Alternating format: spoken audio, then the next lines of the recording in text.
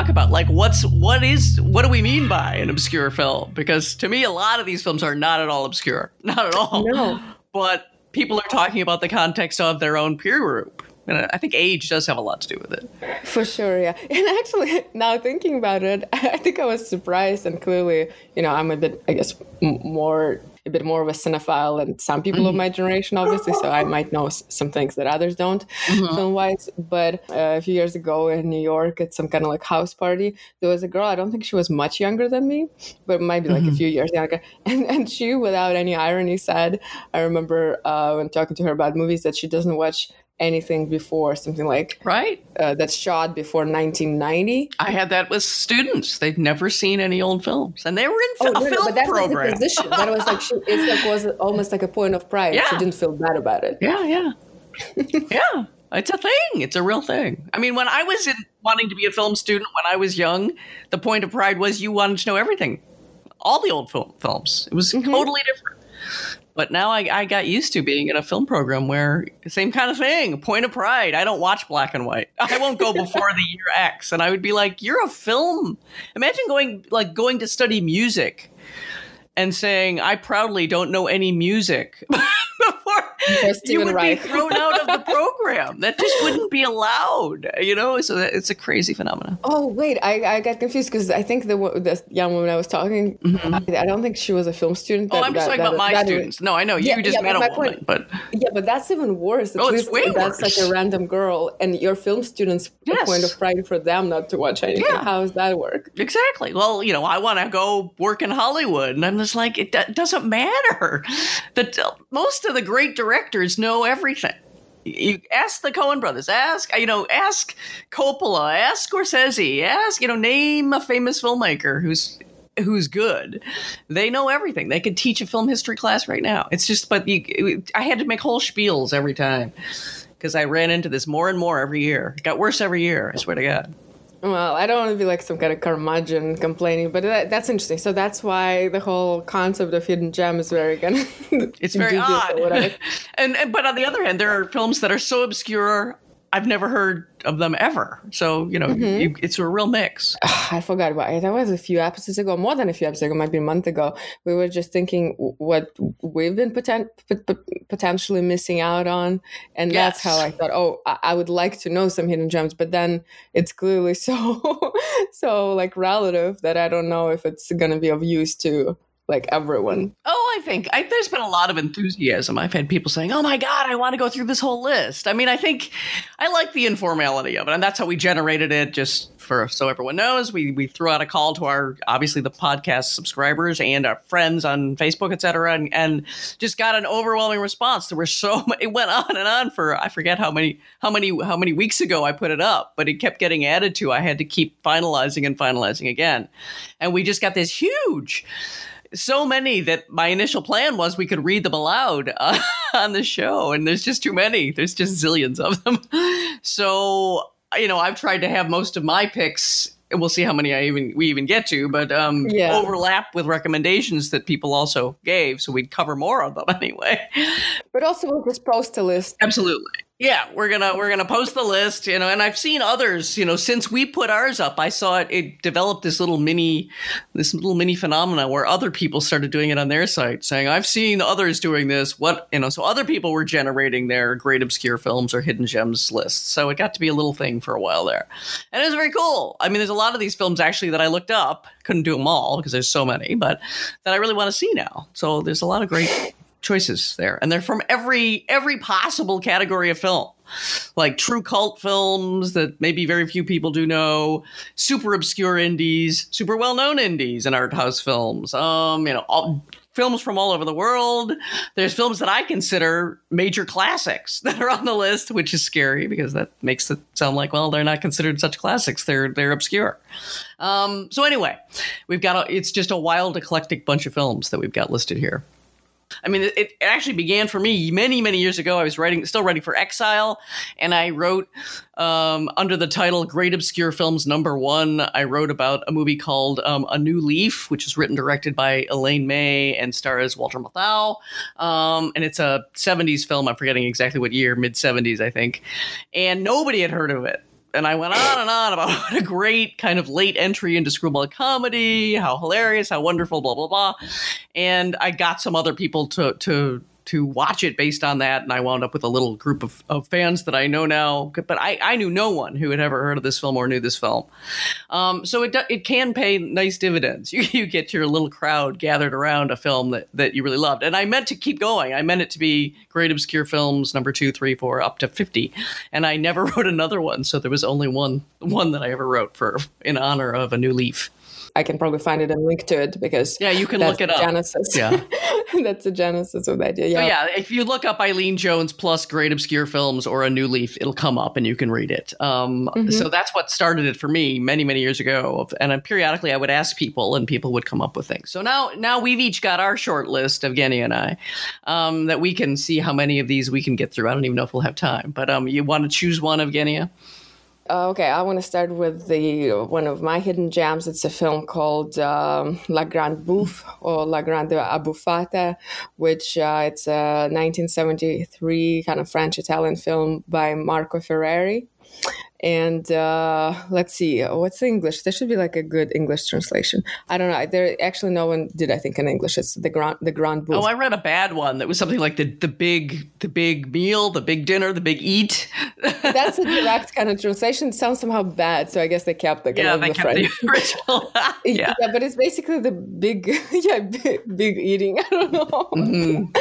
And it's again, I was reminded of it because someone. That's why I was looking at our list. Someone on Facebook did name it. Oh, I've got it. It's Jessica Parsons named it. Okay, I agree with Jessica, and it's good that I was reminded of it because I watched this film a number of times. For the first time I watched it, I don't know, probably pretty early. I was like 15 or something and kind of like discovering Marco Ferreri for myself. And I feel like in general, Marco Ferreri is a very kind of not a hidden gem director. Obviously, he was known, but could have been more appreciated because I think he is hilarious and funny, and at the same time pretty profound. And this specific film, I think it clearly is somewhat famous, but has a vibe of a hidden gem because when I asked around, even you, Eileen, or like some kind of cinephiles friends from back in the day, frequently no one heard of it. But again, I don't know. It might be just my personal experience, and it's in reality it is super famous. But basically, the film is about kind of like consumer. It's just like consumer society, but I think the criticism of consumer society that Ferreri did in early 70s even more relevant now. I mean, it was obviously already relevant, I guess, for Western Europe back then, but I don't know, definitely not, I guess, for me growing up in Russia with some sort of scarcity, but now it's super relevant. And the idea is that four bourgeois friends who actually also play themselves, like Marcello Mastroianni plays basically Marcello Mastroianni, and his name is Marcello in the film, and then Ugo Tognazzi, I think, is Ugo, Michel Piccoli is Michel. So it has this like weird kind of semi-documentary feel to it because no one is really like no one actually in character. They're just like playing themselves. And there's four friends. Who's the fourth one, I should say? Philippe Noiret. Do you know him? No. They're all famous, really famous actors. They are clearly tired of kind of consumer, their consumer existence, their life. And it's not clear when you start watching. So it's like just a hilarious kind of pretty dark satire. But they go somewhere outside of Paris to like a countryside. I think it's someone's house. So it's a rented house, a pretty grand house. And one of them is a cook. I think it might be like a chef. I think Michel Piccoli playing a chef. And what's happening there during like I think it's a pretty long film, might be over 2 hours, is that it's clear that at some point that they're trying to like eat themselves to death. And I mean, it sounds like a pretty, I don't know, almost like a kind of vulgar idea if you just kind of retell it like that, but it kind of works beautifully, and it's really dark and scary. And in the process of just a quick, I guess, reveal, they sort of actually succeed in this. So that's sort of dark. And so it's not like a joke. It's not just like some kind of like excessive party or something like that. They actually sort of successfully ending their lives that way. And in the process of that, they try to invite some women over and also like involve them in this kind of feast that is pretty clearly like suicidal one. Sometimes they succeed with those women, some of them leave. Anyway, and it's kind of pretty like phantasmagoric, very bright but very dark film that's, I guess, reminds you a little bit of Fellini or something like Satyricon, but modern day. I don't know. There's like, it's clearly very excessive, but I think it's also a hidden gem because how weirdly relevant it is now, even more so, like 50 years later, basically. I mean, I think I definitely mentioned it before to you. I remember it. Did you check it out? No, I still haven't seen it. I read a little about it, but I haven't seen it yet. I don't know. There's something very...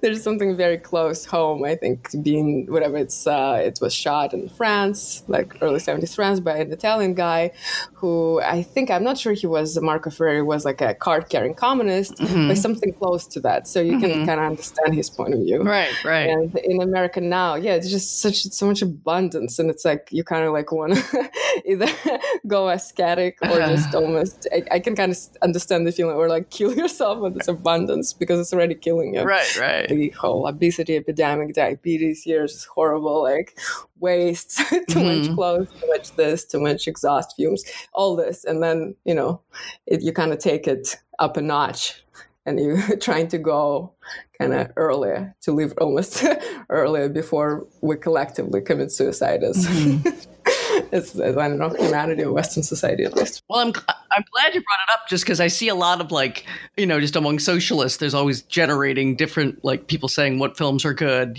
politically. And this, I don't think I've ever seen this mentioned. So this is a good one. It's obscure, at least in this among the socialists who have generated lists that I've seen. It hasn't been on them. So okay, but that's Marco Ferreri. Do you want to take the stage? Yeah, I will jump in with the one I watched the most recently, called Slapshot. This was a recommendation of Gary Brecher, aka John Dolan.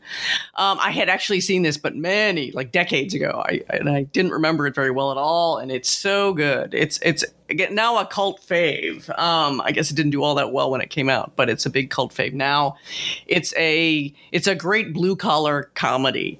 It's about a completely failing minor league hockey team that's based on the screenwriters. Her name is Nancy Dowd. Her brother Ned Dowd actually played on a minor league hockey team called the Jamestown Jets, and they were from Jamestown, Pennsylvania. So this team in the movie is called the Charlestown Chiefs, and again, it's shot on location, like in and around Pennsylvania and kind of central and western New York. So kind of my stomping grounds. And when I was a kid, my father took me to hockey games. So everyone went to hockey games when I was growing up in this area. So it has real gritty conviction, and it's set in a town where the only factory, it's a 1977 film, and the only factory that basically employs this whole town is closing, which is going to be the final nail in the coffin of this losing hockey team. And so it has this oddly grim, gritty backdrop that's really kind of exciting to see. You just can't imagine a movie now that's meant for, popular consumption being this gritty for a comedy.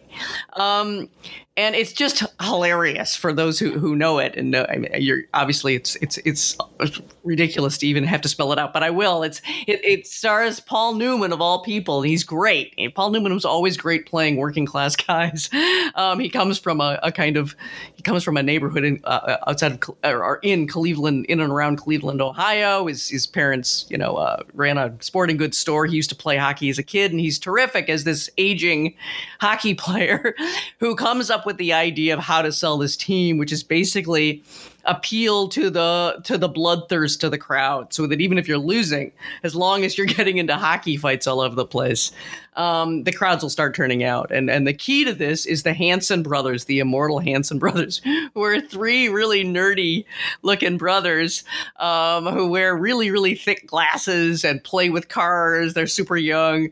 But they when they hit the ice, they're the most hilarious, gleeful violent hockey hockey goons that ever lived. And they're just constantly high sticking and slashing in every kind of penalty-worthy violent behavior on the ice.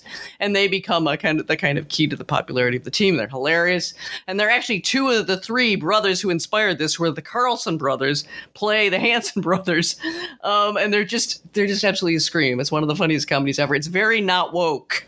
So if you can't handle, the pre-woke era of the 70s, you should stay away for sure. But it's really hilarious, and it's just so absolutely true to the atmosphere of these blue collar towns and blue collar life, that it's just kind of almost shocking for me to watch it and remember and be like, oh my God. Just the on location shooting alone is haunting to me, but I loved it. I absolutely loved it. So I highly recommend Slapshot if you've never seen it.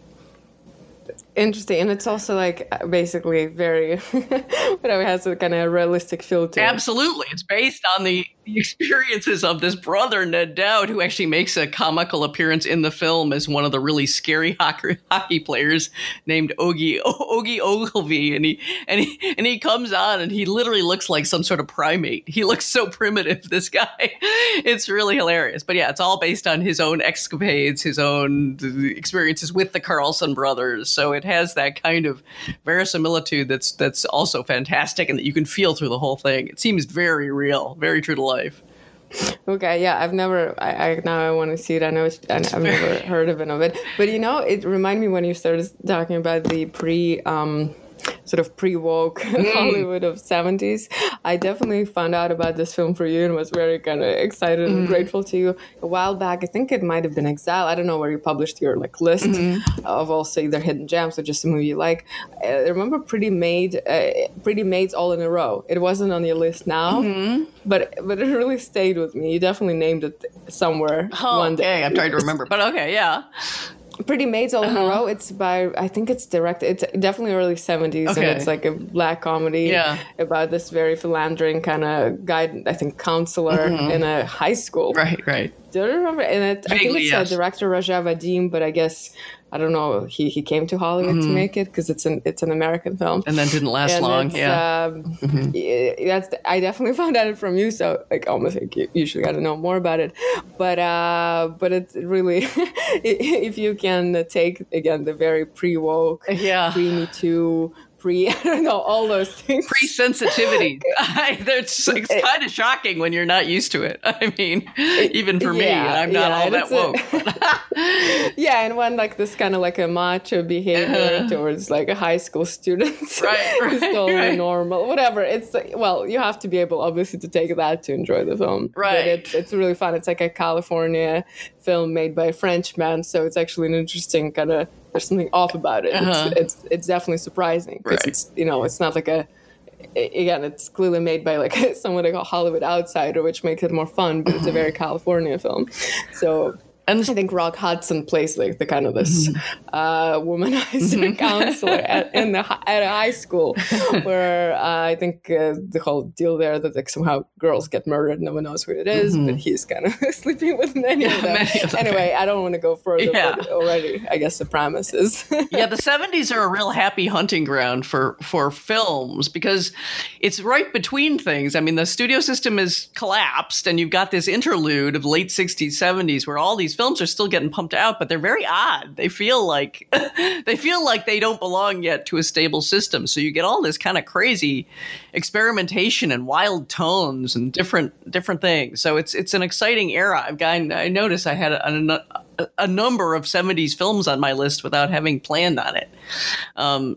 Yeah, but also there's something 70s kind of glorified now, I guess, for a reason, right? Right, even though a lot of the films nobody's heard of, it's weird. I mean, there's certain, of course, 70s is also considered a great era for filmmaking because it was a weird time that allowed all these young up-and-coming filmmakers to have their chance because Hollywood was falling apart. But so there's all the famous ones that everybody knows, but then there's just an awful lot of oddities that are really worth checking out. Yeah, well, I'll definitely go. I mean, in my darker lockdown days, I'll start going through the list. So that's why I think it's it's almost like therapeutic and helpful to have it exactly close by. Okay, should we? Because I'm trying to fit in as many as we can. Since we're already in the 70s, I think the next one from my list I want to bring, 69, almost 70s. That's the Fellini film, and tell me if it's like totally not hidden gem, because I still think, even though obviously everyone knows Fellini films, this one is somehow less known than many others, and I like it more than even the famous ones. Satyricon, Fellini. Well, it's the kind of thing that just because Fellini was such a big auteur will get listed in the history books. But you're right. It's not one of the ones that are going to be the main ones that get talked about. It's not like 8.5. No, and people don't watch it. I think they're like, oh, of course, Satyricon, Fellini. But did you watch it? I haven't. No, I haven't. Well, exactly. Okay, so then my theory works. Obviously, it's in the history books because of his auteur status. But I think it's worth actually watching. It's either on Prime. It's somewhere on all of those resources. Definitely, I'm pretty sure it's on Amazon Prime even. And this film, why I like it, I mean, I guess initially I came to even being interested to watch it just because I love Petronia's book. It's like a really tiny book, which I would recommend almost like reading before you watch a film, called Satyricon. It was written like 1st century in the Roman Empire. And it's not clear. I mean, it's believed that Petronius wrote it, who was like this satirist writer. Not much again known about him because how long ago it was. But in similar vein, why I brought La Grande Bouffe in this list. So Satyricon, I think, is super timely kind of to watch and read. I insist that people should read it. It's hilarious to read now because of how like this, kind of the reality it portrays of this excessive kind of rich society that is also completely degenerated. It mostly focuses on the ancient Roman elites. Having a feast almost for the entire time of the kind of there's some plot, but I almost don't want to reveal it because there's some kind of some twist in it, but ultimately just the kind of the degenerate elites of back in the day, and how when you read it or watch the film, because Fellini was pretty close to actually the book, to Petronius, you kind of have a sense like, whoa, so wait, 1st century Rome? How close is that? And so there's something, I think, timely again now, the same way La Grande Bouffe feels timely, about this complete sense of this degenerate excesses and where it will go. Nowhere good, in short. And I don't want to be like a scold, and I think Fellini not a scold, neither is Marco Ferreri, because how these guys kind of pull it off. Neither is Petronius, is really funny, and the book is hilarious, is that you sort of semi kind of celebrate it, but you obviously describe it as they just like, as an outsider, you like observe this reality. And when you watch something like that or read something like that, you still get definitely kind of a bit of a gag reflex, obviously, but it's not done in this like moralistic, boring way at all. It's more just about kind of capturing the spirit of that, that type of life and that type of reality. And, and I think now it's like not enough of that kind of, I think, done in this fun way again, not this some kind of moralistic way, That's why it's definitely on my list. Wow, you have two decadent feasting films. That's wow, you have a theme. Don't people sometimes do double feature? I think you can combine those. So, okay, now your turn. Gosh, let's see. I'll go with Irma Vep. It's a French film. And, it made a little splash when it came out. I think it was 94, mid-90s. But I don't know how well-known it is now. It's by a well-known filmmaker, Olivier Assayas. I never know how to say his name. Oh, yeah, Olivier Assayas. Yes, him. And actually, someone else who recommended it, Daniel Coffin, on the list. It really stays with me because it's a film that I kind of watched going, yeah, okay.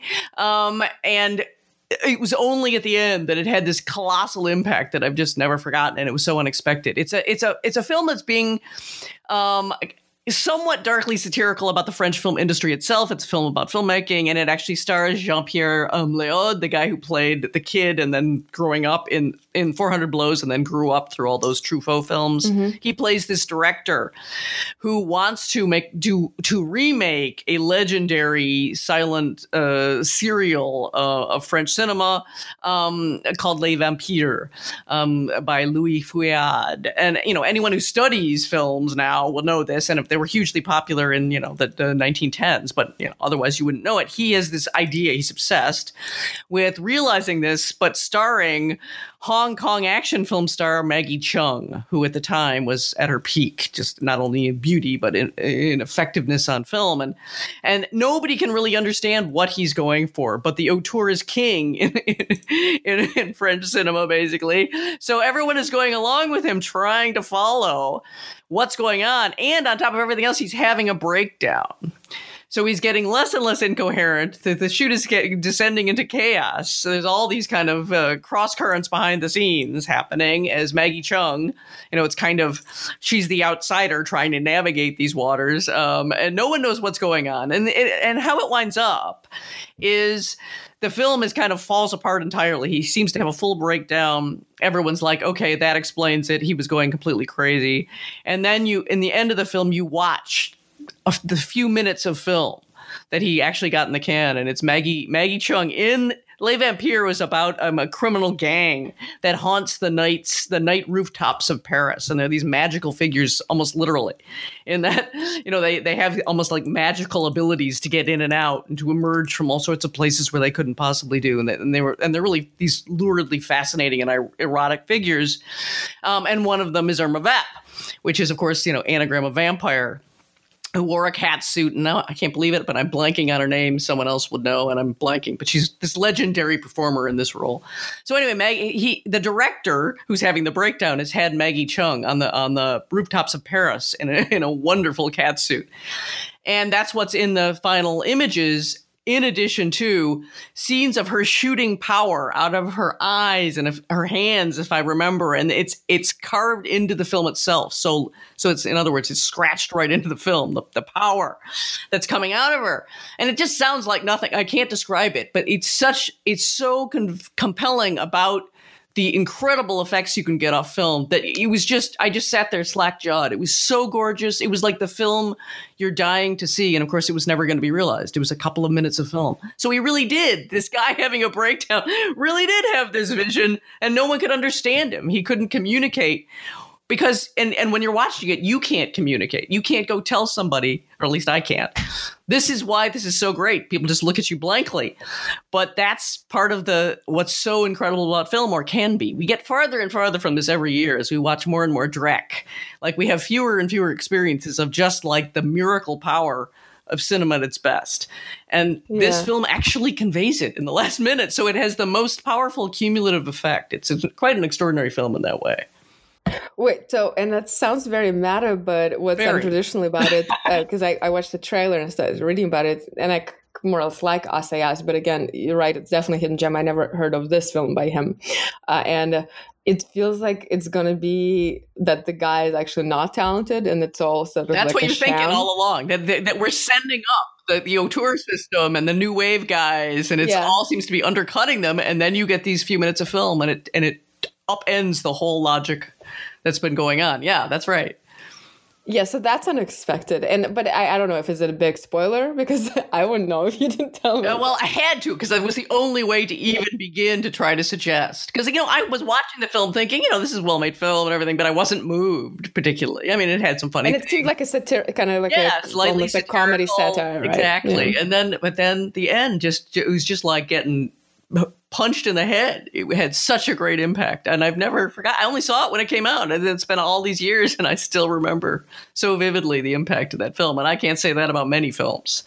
So that's why I always recommend it. But it's a dicey one to recommend, because if that ending doesn't work, none of it's going to be all that exciting, I don't think. So That's why I'd say, because it's like a setup, and then well, yeah. I mean, it's fine. It's interesting enough. It's meta. It's in fact, it supposedly takes a ton from Day for Night, which is another Truffaut film with Léaud in it, and there's all these homages and references to all sorts of French cinema insidery stuff. Fine, but that's not the kind of film I usually give a shit about, right? Like, it's like this description of a film that I won't love all that much. But so for me, the ending has this effect of throwing huge amounts of power back over the whole film. That's really almost unprecedented to have that happen. Last, 2-3 minutes make the whole film. Wow, that's actually, even structure-wise, or just, that sounds very rare. I don't think I've ever seen anything like that that would really make the case in the end of it. Right. That's right. That's interesting. I'm looking forward, because I actually almost happy. I don't think I watched outside of, well, I'll just name it because I saw it on your list. Outside of Ed Wood, I haven't seen anything on your list. Oh, so really? Wow. So it's all new to me. Well, Ed Wood I like, but everything else is kind of definitely hidden gem. I wasn't sure if I should talk about Ed Wood just because no one else recommended it, so I was kind of trying to lean to.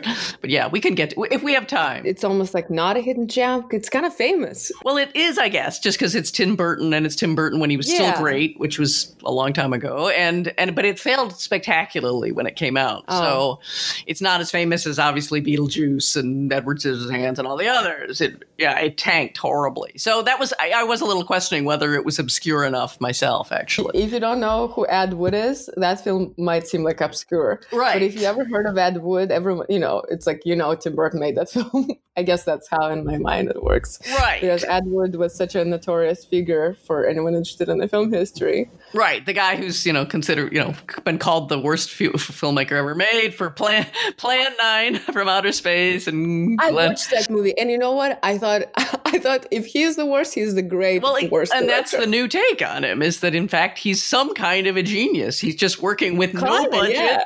He's got no time, no budget, no nothing. But he's doing great things with what he's got. But there's something captivating. It's not boring, which I think, it took me a while to get there, because you would think it's a very mainstream idea to say, what's important about film? It's not that it shouldn't be boring. Yeah, whatever. I guess, a lot of sort of Hollywood schlock stuff can be watchable. But mesmerizing is a good way of describing it. There's some sort of imaginative vision at work. And I kind of wish, but that's his... fate, if you believe in fate, that he was never appreciated for. And Ed Wood is about that. It's very funny and very touchingly evoking that fate that he is. When he, at the very end, he's made Plan 9 from Outer Space, and he's saying with great excitement, this is the one they're going to remember me for. And it's because and they did. And Plan 9 from Outer Space is the one that they're always saying is the worst movie ever made. And again, it's just pretty good. And Glenn or Glenda, if you haven't seen Glenn or Glenda, I urge you. No, I did. It's really, wow. Wow. Yeah. So that's just a great film, and it's got great performances. One of Johnny Depp's greatest performances. And, I think he's really inspired, in fact, he said he was, by Martin Landau playing, elderly, drug-addicted Bela Lugosi in his final years. And there's such a great pair of performances there that they just seem to spark each other through the whole thing to like new levels of I don't know, both hilarity and a kind of tenderness. There's real sweetness to this film that's kind of unexpected but lovely. It was what happened to Tim Burton. He was really good for a couple of years. You'd never know it now, but he really, really was. Yeah, well, not anymore. Not for long. Boy. Yeah, but I hope, it's cool that, after all, we did talk a little bit about Ed Wood. We did. By Tim Burton. But I hope that will bring people, I think it's, at this point, everything is online. When I first discovered Ed Wood, I had to fish around some video store where you can rent a VHS of Glenn or Glenda and Plan 9 from the Outer Space and all that. But now I bet it's all online. Yeah, and it's just riveting that he would get these Z budget level little films and find ways in an auteur-like fashion to highly personalize them and make them about himself, even though that wasn't strictly his assignment. and it's riveting, and it's also a great film for being about collaboration and friendship in a way that's, strangely lovely and affirming, and the best of filmmaking. If you ever work on films, they're usually agony, but there's also what makes up for the agony of sleeplessness and it's hard work and all this is you can get, if it goes well, a real experience of comradeship that is memorable and you miss when you don't do it anymore. And this film really captures it really beautifully. Plus, great black and white film, which isn't so easy to pull off. Mm-hmm. And that's probably why it didn't do so well, because Burton don't like watching it. Yeah, Burton insisted it had to be in black and white, like Ed Wood's films had been, and the studio hated it, but they went along. And anyway, did pitifully. It cost $18 million to make, and it made $5 million, so that's pretty bad. It's not all about making money back. No, it does have a kind of cult classic Burton kind of stat. Yeah, and it's almost like Tim Burton did almost like God's work. He kind of really put Ed Wood back into common parlance and revived some interest in him. Yeah. And Ed Wood, even if he was like one of the weirdest characters and whatever his talent, I guess, is dubious, like the fact that he was this like bigger than life, or he thought he was bigger than life writer, director, production designer. I mean, pretty impressive, that kind of drive. Well, and there's a hilarious scene that references that at the end of the film where he meets Orson Welles. He goes into Musso and Frank's and meets Orson Welles, played by young Vincent D'Onofrio, who was great. Well, he stayed great, but I mean, he was really shockingly great when he was young. And they actually commiserate together, Orson Welles and Ed Wood, over exactly that. How hard it is to work within the studio structure, but that they're both these wunderkinds. They both write, direct, they do all these production chores, they do everything. They're these multi-talents, and yet they've got to listen to suits from the front office who don't know anything, and it's a really lovely scene where they commiserate. It's fictional. As far as anyone knows, they never met, but you wish they would have met. Yeah. Well, yeah, okay, that's Ed Wood. Improved Hidden Gem. And it's not on my list, but I have to mention it briefly since we were talking about this kind of meta films about filmmaking. Like, it's not like, I wouldn't say it's like a great film, but I think it captures really well. You probably watched it, Living in Oblivion. What it's like to make I saw it when it came out, Living in Oblivion, that one. Yeah, and I think it's made and written and directed by like Tom DiCillo. I don't know if I pronounced his name right. He's like a New York-based filmmaker, and he really didn't make. He made some other films, but that's his one actually real claim to fame. Mm-hmm. And I think it really captures. I was never really part of like this like real indie film production, but you were, so you can testify to probably the veracity of certain characters and sort of stereotypes, right? Mm-hmm. But I think it captures it rather nicely. Which I can't remember it that well. I think I thought that when I saw it, when it came out all the way back in 90 something. Yes. And Steve Buscemi plays this auteur film director who's making his first feature, and it's about the making of that feature, and it's actually just like we're at the set of the film. Yeah. And the main characters they're like the sort of the actors who are like acting in his film, but really what we're looking at, what is the sound guy is like, right? What's the catering like? What's the deal with whatever, all this like behind the scene, which I mean, it's really, I don't know, that speaks definitely to me. And I don't know, Steve Buscemi is actually it's great, hilarious. Of course. In this part, and whatever. I don't need to sell it more. I think it's a pretty fun film. Okay, let me. Yes, you pick one. Yeah, most of the films, even on my short list, they're tend toward, even if dark, but comedy. Mm-hmm. So I guess that's. I don't know. That might be just the mood I was in last week. Now I'm really going to, I think, introduce a real hidden gem, which I bet no one knows. There's this filmmaker. He was a Soviet filmmaker. He's dead by now. Elam Klimov, that a lot of people know because he made Come and See. Yes. That's like his big hit, even like internationally. But his first film, I was really surprised. I watched it a number of times, and it's his first feature comedy he made right out of graduating, or it was almost like a thesis film expanded into a feature when he went to film school, the whatever, we had one major film Soviet school in Moscow. And this movie in English would be called Welcome or No Trespassing. And you can see he's like immensely talented. And what's, I think, kind of why I consider it a hidden gem, first of all, I love the film before even knowing he made it, like, because I just thought it's some kind of like cool Soviet comedy. And then I realized it's like actually smarter and deeper than I thought when I first watched it as a young, like literally almost a child. Because the thing with it, it's almost was banned, but he was lucky because Khrushchev, who I think his people or whatever the censorship, how it worked, just kind of was moved out of power. It was like 64, and then the next guy, while it was like the power was changing, it somehow went through, and so it was actually screened. Even I think whatever, I don't know how widely, but it was definitely movie theaters and basically got its release, and that's why it wasn't TV in Soviet Union, so it was never banned. But it is pretty controversial because what he did is that it's like, seems like just like a light comedy about a Soviet children's summer camp.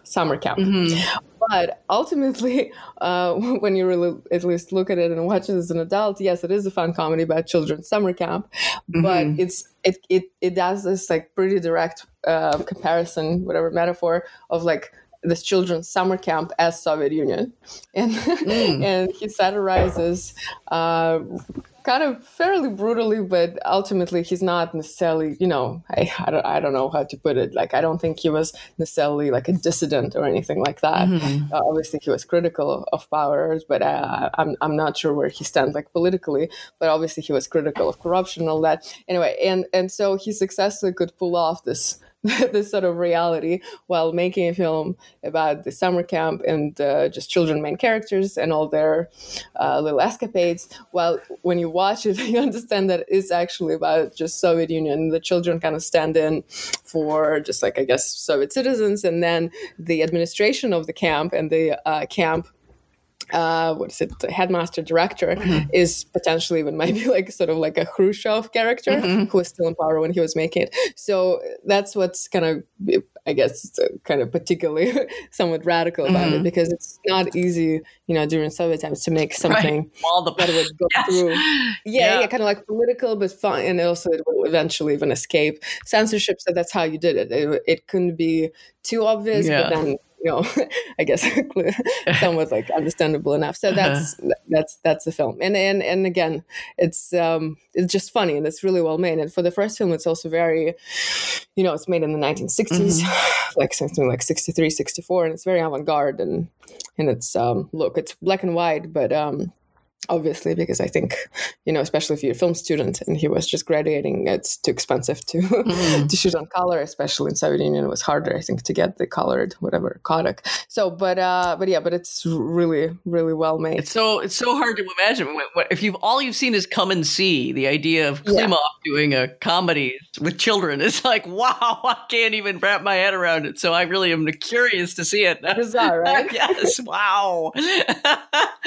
Yeah, so now I really want to see that one. It's almost not fitting because he's actually a serious filmmaker, and he later on he did have films that the kind of Soviet parlor, you would say, they were put on the shelf because we talked once about it. It was easier to make a film that make it released because of the censorship, but you could at least make it, and then it would be like in limbo for the next 20 years. So it did happen to him later, but not with this one. He was kind of lucky to have his debut feature or whatever, first feature actually out, and people loved it. And he was so young, I'm like almost jealous. I think he was maybe like 25 when he made it. Wow. And that's my recommendations. Do you want to?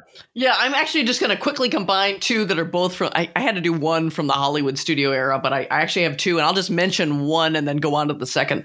The one I'm going to mention is called The Bandwagon. I mean, and Luc Thibault recommended it, saying it seems oddly obscure. If you hear about great musicals of the golden age, especially of MGM production of musicals in the classic studio era, you usually hear about American in Paris and Singing in the Rain, but you might not hear about Bandwagon. The only reason I'm abbreviating this one is I was looking up best musicals lists, and all of a sudden it's on all the lists. I think it used to be obscure, and now people have really discovered it.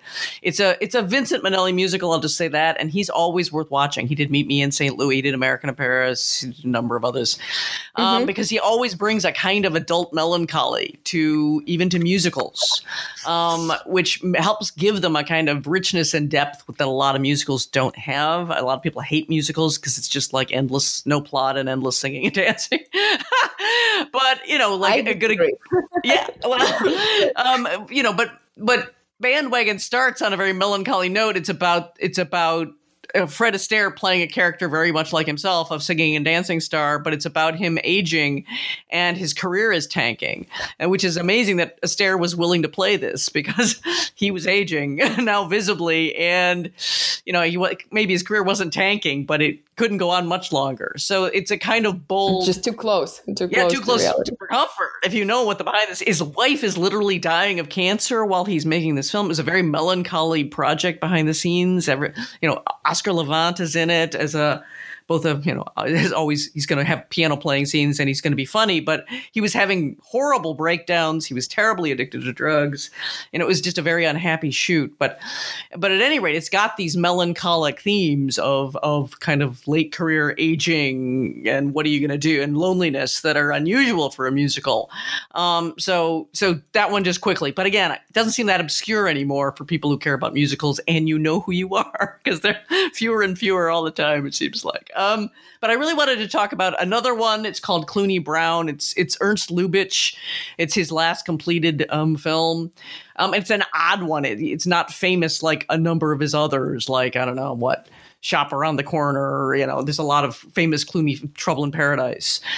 This one's such an odd one that I think it kind of gets overlooked, but it's a nice class conscious one. It's a send up of middle and upper class British mores and the people who are standing outside of it who are getting shafted by it. It's an early, Britain is just about to get into the war, but the war is already raging in continental Europe. So it's also got that dark underpinning, which Lubitsch tended to want to go for. I mean, he did To Be or Not to Be, which is, got Nazis in it. And you don't usually see that in a comedy. So he was totally ready to go for this. But anyway, so it's in England, and there's Charles Boyer plays even though he's famously a French actor, plays a Czech refugee who is a member of the Czech resistance till they got overrun by Nazis. He's a refugee in England, and the English worship him because he's famous for being part of the resistance, but they won't help him. He's desperately broke, and he's constantly trying to get the price of a meal, a drink, a place to stay, and everyone's so busy, regaling him and praising him and saying how much they worship him that it's all he can do to get what he actually needs to survive in England. So he's one outsider, and the other is Clooney Brown, who's the niece, of a plumber, and she is very into plumbing. And that's one of the oddities. She gets she gets an erotic thrill out of plumbing, and this is a 40s movie. So she doesn't know her place. She has no sense of class status. So she just kind of rampages around until her snobbish uncle gets her hired as a parlor maid, and that's how she comes into contact with the Czech refugee. And together, they're the two outsiders looking at the middle to upper class English people who are clueless, who don't understand anything about the war, who don't understand anything about class oppression. While the two of them try to navigate, their way along. And at first, they're just friends. It's going to take the whole movie until they realize that they're kind of romantically right for each other. So it's refreshing in that way, too.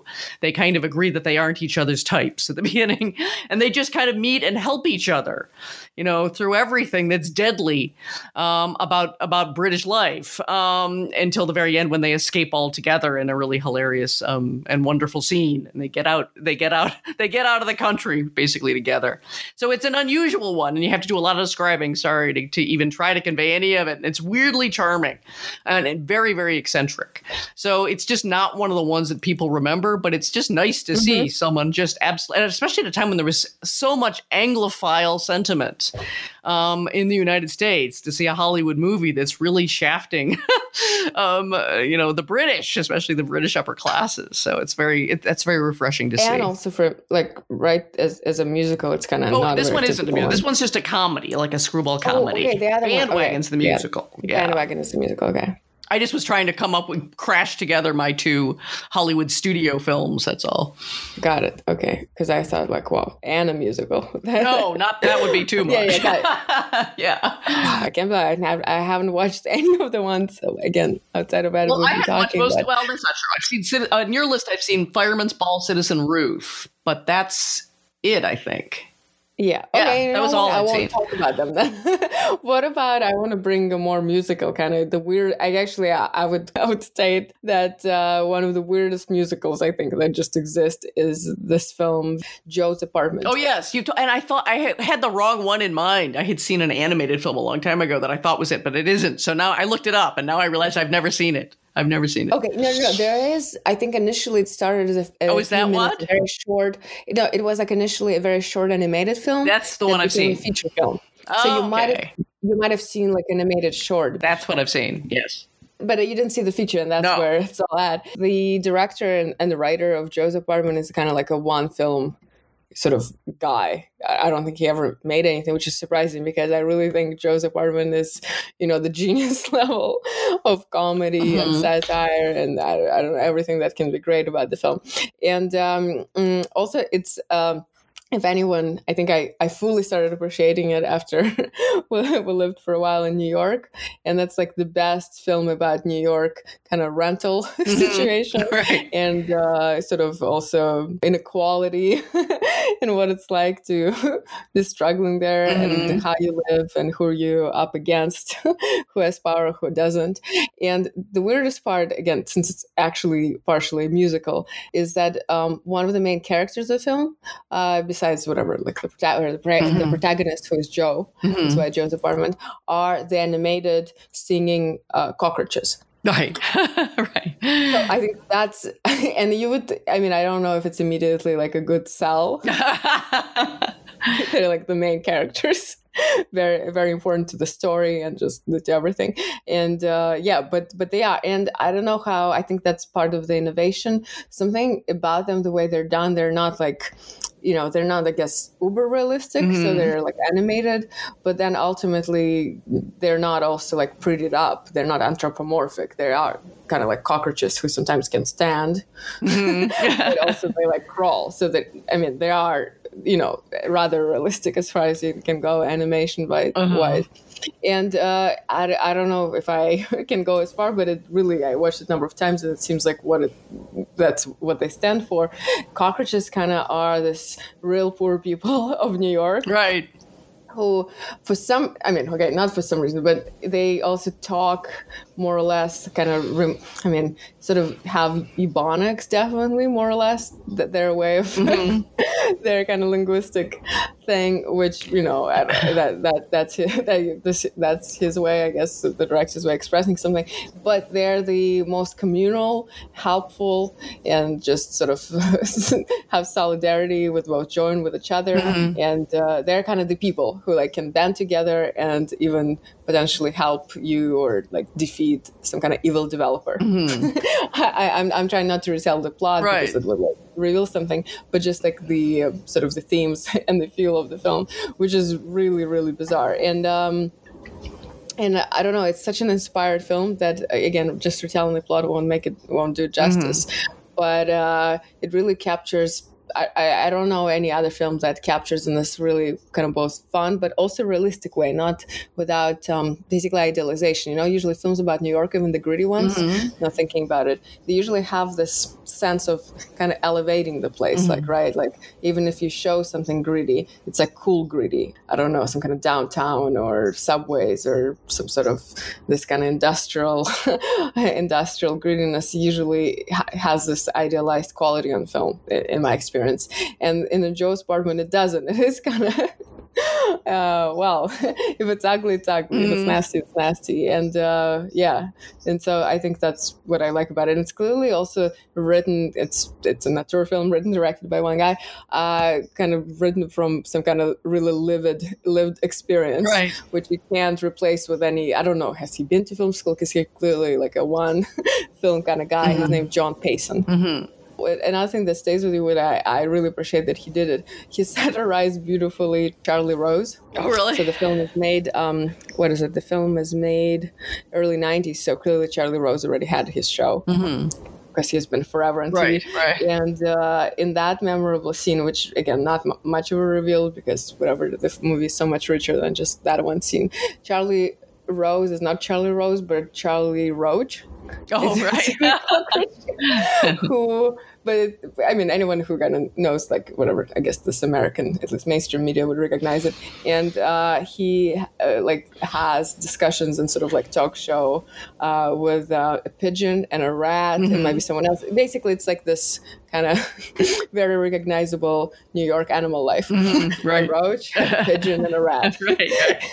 And, you know, that's not a very romantic or idealized version of New York, but a very real one. If you actually really live there, that's your daily experience. Just struggling to find an apartment, living in a tiny kind of shitty spaces, and encountering outside of just humans, just only cockroaches, rats, and pigeons. Right.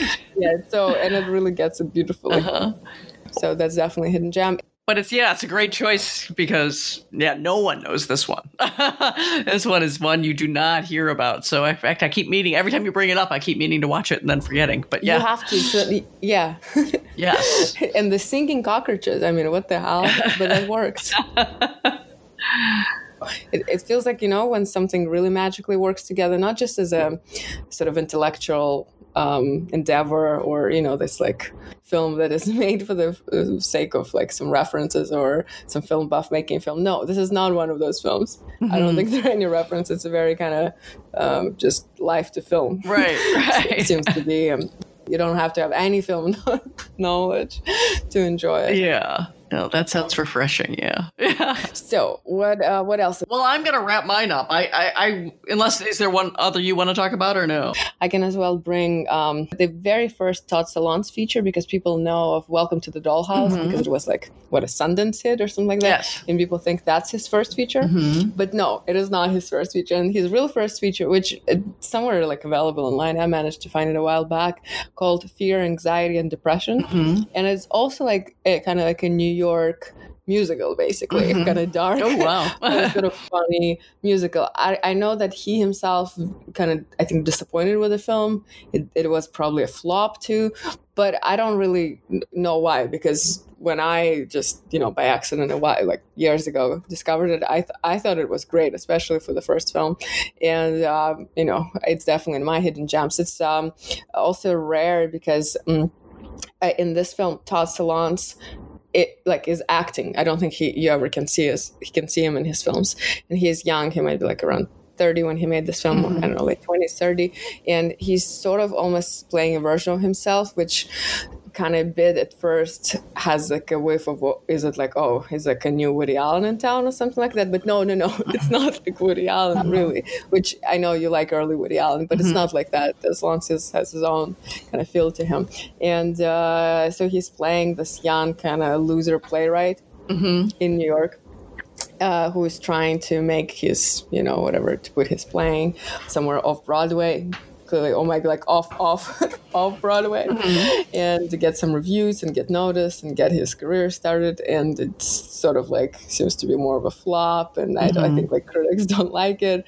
And then it's like a very kind of New York world. He has like a friend who is like a hot actor, and then his girlfriend is like a waitress. The girlfriend of a hot actor friend is a waitress who wants to be an actor. I don't know. It has this like, I mean, retelling it, a fairly banal kind of this New York boho scene, but because Todd Solondz does it, it's there's something off. It's not banal. Ultimately, I think it's like weird enough that it has all the qualities of his later kind of masterpieces, like whatever storytelling, happiness, but obviously not like yet fully developed. Right. That it's not just like a like a first feature flop. I don't know why he himself is so down in it. Well, I think it's just from what I read, it's because he had such a miserable experience because it was actually a studio deal of some kind, and he just hated it because he didn't have total creative control, and in terms of Final Cut, I didn't know. Yeah, so they just tortured him, or he felt he was just tortured, and he hated it so much he never wanted to work in Hollywood in that circumstance again. God, he's so full of shit. From what I remember reading, he was one of those rare cases of being like a star student of NYU program with short films. Yeah. And he got, I guess that was also the time when it could happen. He got a 3-picture studio deal from Hollywood. Wow, which is 3-picture studio. No, I know it's not like he's a true auteur and he's not about like just fame. No, but money. That's incredible. He got the deal. His first film, this one, that is a flop, and he hated Hollywood since then. Okay, yeah, whatever. I guess he didn't have much control, but he was a very kind of lucky person, right? Yeah. For a filmmaker. And I think he pulled out of that deal, left LA, and, went back home. Yeah. Well, it's probably added something to the movies he could make later, because I think after his like feature and that pretty glorious 3-film studio deal, he worked as English as a second language teacher. Wow. Do you know about it? No, I didn't. And that's where the characters come. I think it wasn't Happiness. It was like a character who's a teacher who's teaching English to Russian immigrants. I think he did that. Oh, wow. Yep. So anyway, but I actually want to say that, no, I think it was a good film, even if he wasn't hated it and hated Hollywood and laughed and only came back, I don't know, 5-6 years later with Welcome to the Dollhouse. So I think for not just his fans, for just people who like dark comedy musicals, that is a good film. Yeah, and also very, very obscure. I mean, everyone just begins with Welcome to the Dollhouse, so that's exactly why I decided to include it, because this is a real first feature. Right. Okay, yeah, I think other ones from my list, I don't have to. Me too. I think I'm yeah. You're done, okay. Right? Because I also, like, looking at your list and mine, even the ones I have, like Citizen Rule, it's not that obscure, so it's not that I don't like it. I think it's actually probably better known than the other ones at least I brought up. Yeah. Or even The Fireman's Ball, which is like early Milos Forman. Milos Forman's so huge, so people probably know his early films. Right. Yeah. So, yeah, do you have any kind of wrapping? Well, I just, again, just to reiterate, we are going to post the list so that everyone can read all of them. And thank you so much for everyone who contributed ideas. There were so many good ones. I'm sorry we can't just go on talking about it, because there were really some terrific ones that I really wanted to see, and from many, many countries. We haven't branched out too much, but there was lots of Japanese and South Korean, and there were just so many good ones. Even some Russian ones too. Yeah, that I really would love to investigate. I just wondered, because a subscriber asked, do you have any fast recommendations for Christmas or holiday movies that you like? That's a tough question, because usually those are pretty bad. Christmas, but what's considered a Christmas film? You need necessarily some sort of Christmas tree thing? Usually it's got to have Christmas content, but now with Die Hard, even that has some Christmas content. That's now a beloved Christmas classic. Oh, Die Hard is definitely a Christmas. Oh yeah, that's totally Christmas. So it wasn't initially. It used to be it'd have to have had Santa and Rudolph and stuff in it, but not anymore. Now you can branch out. Like, I would recommend The Thin Man, which is a wonderful 1934. It's an early kind of screwball comedy pioneer, and it mixes with a Dashiell Hammett mystery. It's based on his book, The Thin Man, and it's, of course, brings together the beloved teaming of William Powell and Myrna Loy, and it's all set at Christmas time, and it's very, very funny, and they just are shit faced drunk basically. This was right before the code sets in, so you were allowed to have your glamorous leads be drinking incessantly throughout the film, and their beloved dog Asta, and it's just a very heartwarming film for really representing, as screwball comedy did, a new way for couples to interact that was so liberating, and have a dog instead of a child. I'm all for it. Yes, I am too. To me, that's the peak of happiness. So yeah, it really advocated for a whole new way for just couples to interact that was really inspirational. So that one's really endearing. I highly recommend it. Obviously, National Lampoon's Christmas Vacation remains as hilarious and realistic about life in at least the eastern half of the United States, where there's snow and squirrels get down the chimney and stuff. So that one always stays great, but everyone knows about that, so I don't really need to go on about that one. So those are among my favorites. Actually, a pretty good Christmas film. Definitely not like a comedy. Eyes Wide Shut. Wow. But I know people are very divisive about this Kubrick film. I know that some people think it's a flop and hated it, but I think it's the most honest film of Kubrick, and it really captures beautifully this sort of, because I think it's ultimately about himself, even though it's based on a short story I forgot by an Austrian writer, but it's about this, it's about kind of himself being a middle class guy who, definitely saw this sort of pretty corrupt, decadent Hollywood elite, and ultimately didn't feel comfortable there. So ensconced himself forever in England. It is, yeah. And that's kind of my reading of it, which I know there's so much like now or after he died, because it was his like literally last film. I think he did the final cut and he was dead even before premiere, right? And there's so much conspiracy theory around this film, which is insane. But that's a whole different story. I don't know what to make of it. That he was killed because how much he exposed about this story. Right, the moon landing and. You read about it, right? Oh, I didn't read the Eyes Wide Shut part. I've only heard about all the conspiracy theories around The Shining, but this is good. I like Shining. No. There's a conspiracy theory around this one. Way more revealing too much about the and that's why they killed him. That's why they killed him. Yeah, the kind of the satanic rich pedophiles. Yeah. The QAnon theory, it fits right in there. Yeah. And The Shining one has conspiracy theory around what it actually. The moon landing that supposedly Kubrick helped them fake the moon landing. Oh, right. Well, that's okay. that's almost like a whole different level. It is a whole level of madness. I bet it's flattering if you're just not just like a cult filmmaker or whatever, but also all this conspiracy. Yes, it is. It's some sort of ultimate tribute that you're enmeshed in the highest levels of power. Yeah. That's why you transcend, just like in film or whatever, like film news. This is way bigger. Yeah, absolutely. You're way more important than the average, great director. That's nothing. In the end, he's like definitely one of the top ones, whatever you think of his other films, just because of the stories that emerged after his death almost, and they still live today. And sometimes they started definitely Eyes Wide Shut once the what's his name? The guy who supposedly hanged himself in jail. What's his face? Well, how can we have forgotten? We did a whole episode. Epstein, Jeffrey Epstein. Once that happened, definitely there were a few more articles about Eyes Wide Shut. It's like it gets rehashed. Right. He knew of that. I mean, Kubrick. That's amazing. The movie made it in 2000. Yeah. So or whatever, 99, 2000. So there is a lot of that. But actually now I think I might rewatch it just for the Christmas Eve. Yeah. Why not? It's a Christmas movie. Eyes Wide Shut. I love that.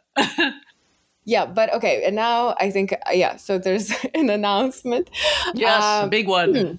Okay, so I'm retiring from FilmStack, but the FilmStack definitely keeps living, so it's not going to be like such a drastic change. Yeah, there'll be a new host coming on. We're going to do a little reboot with a new co-host named Dolores McElroy, who teaches film. She teaches in the film and media department at UC Berkeley. In fact, she teaches some of my old classes there. She's been a guest on Film Suck twice. One of the first ones talking about the stardom, and then more recently she was on to talk about the movie Shirley, about the biopic about Shirley Jackson, if you recall. So she'll be coming on starting with the new year. We'll be recording an episode on the 2nd of January. So there will only be a pause for Christmas, and then we'll be back. But we're of course so sad to have this be the last episode with Evgenia. That we thank you for your service. You have been great. Life goes on, and ultimately, as I always say, like FilmSack, it's your brand, and it will, I'm not going anywhere. You can't get rid of me. But I think there's going to be different types of content. I'm going to start writing and posting to subscribers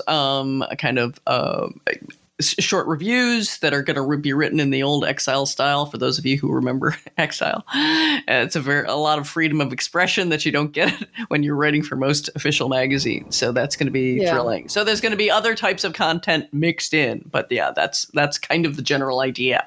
But again, we'll fill you in more as we in the next 2 weeks, the holiday weeks. I'll post some written things that make this official.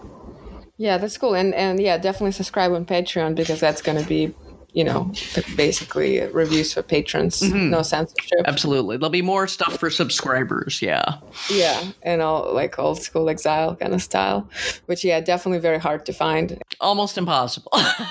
Yeah. Yeah. Yeah, so that's that. And I don't know, what is it? Do people say happy holidays? I guess they we're all forced to say happy holidays because there's a war on Christmas. Yeah, happy holidays, everyone. And again, taking off next week, but back again at the beginning of what we hope is an illustrious new year, 2021. Hope. Fingers crossed, yeah. Fingers crossed. And fond farewell to Evgenia. And maybe you can come on and be a guest. Okay, I'll definitely come on. Okay, great. Why not?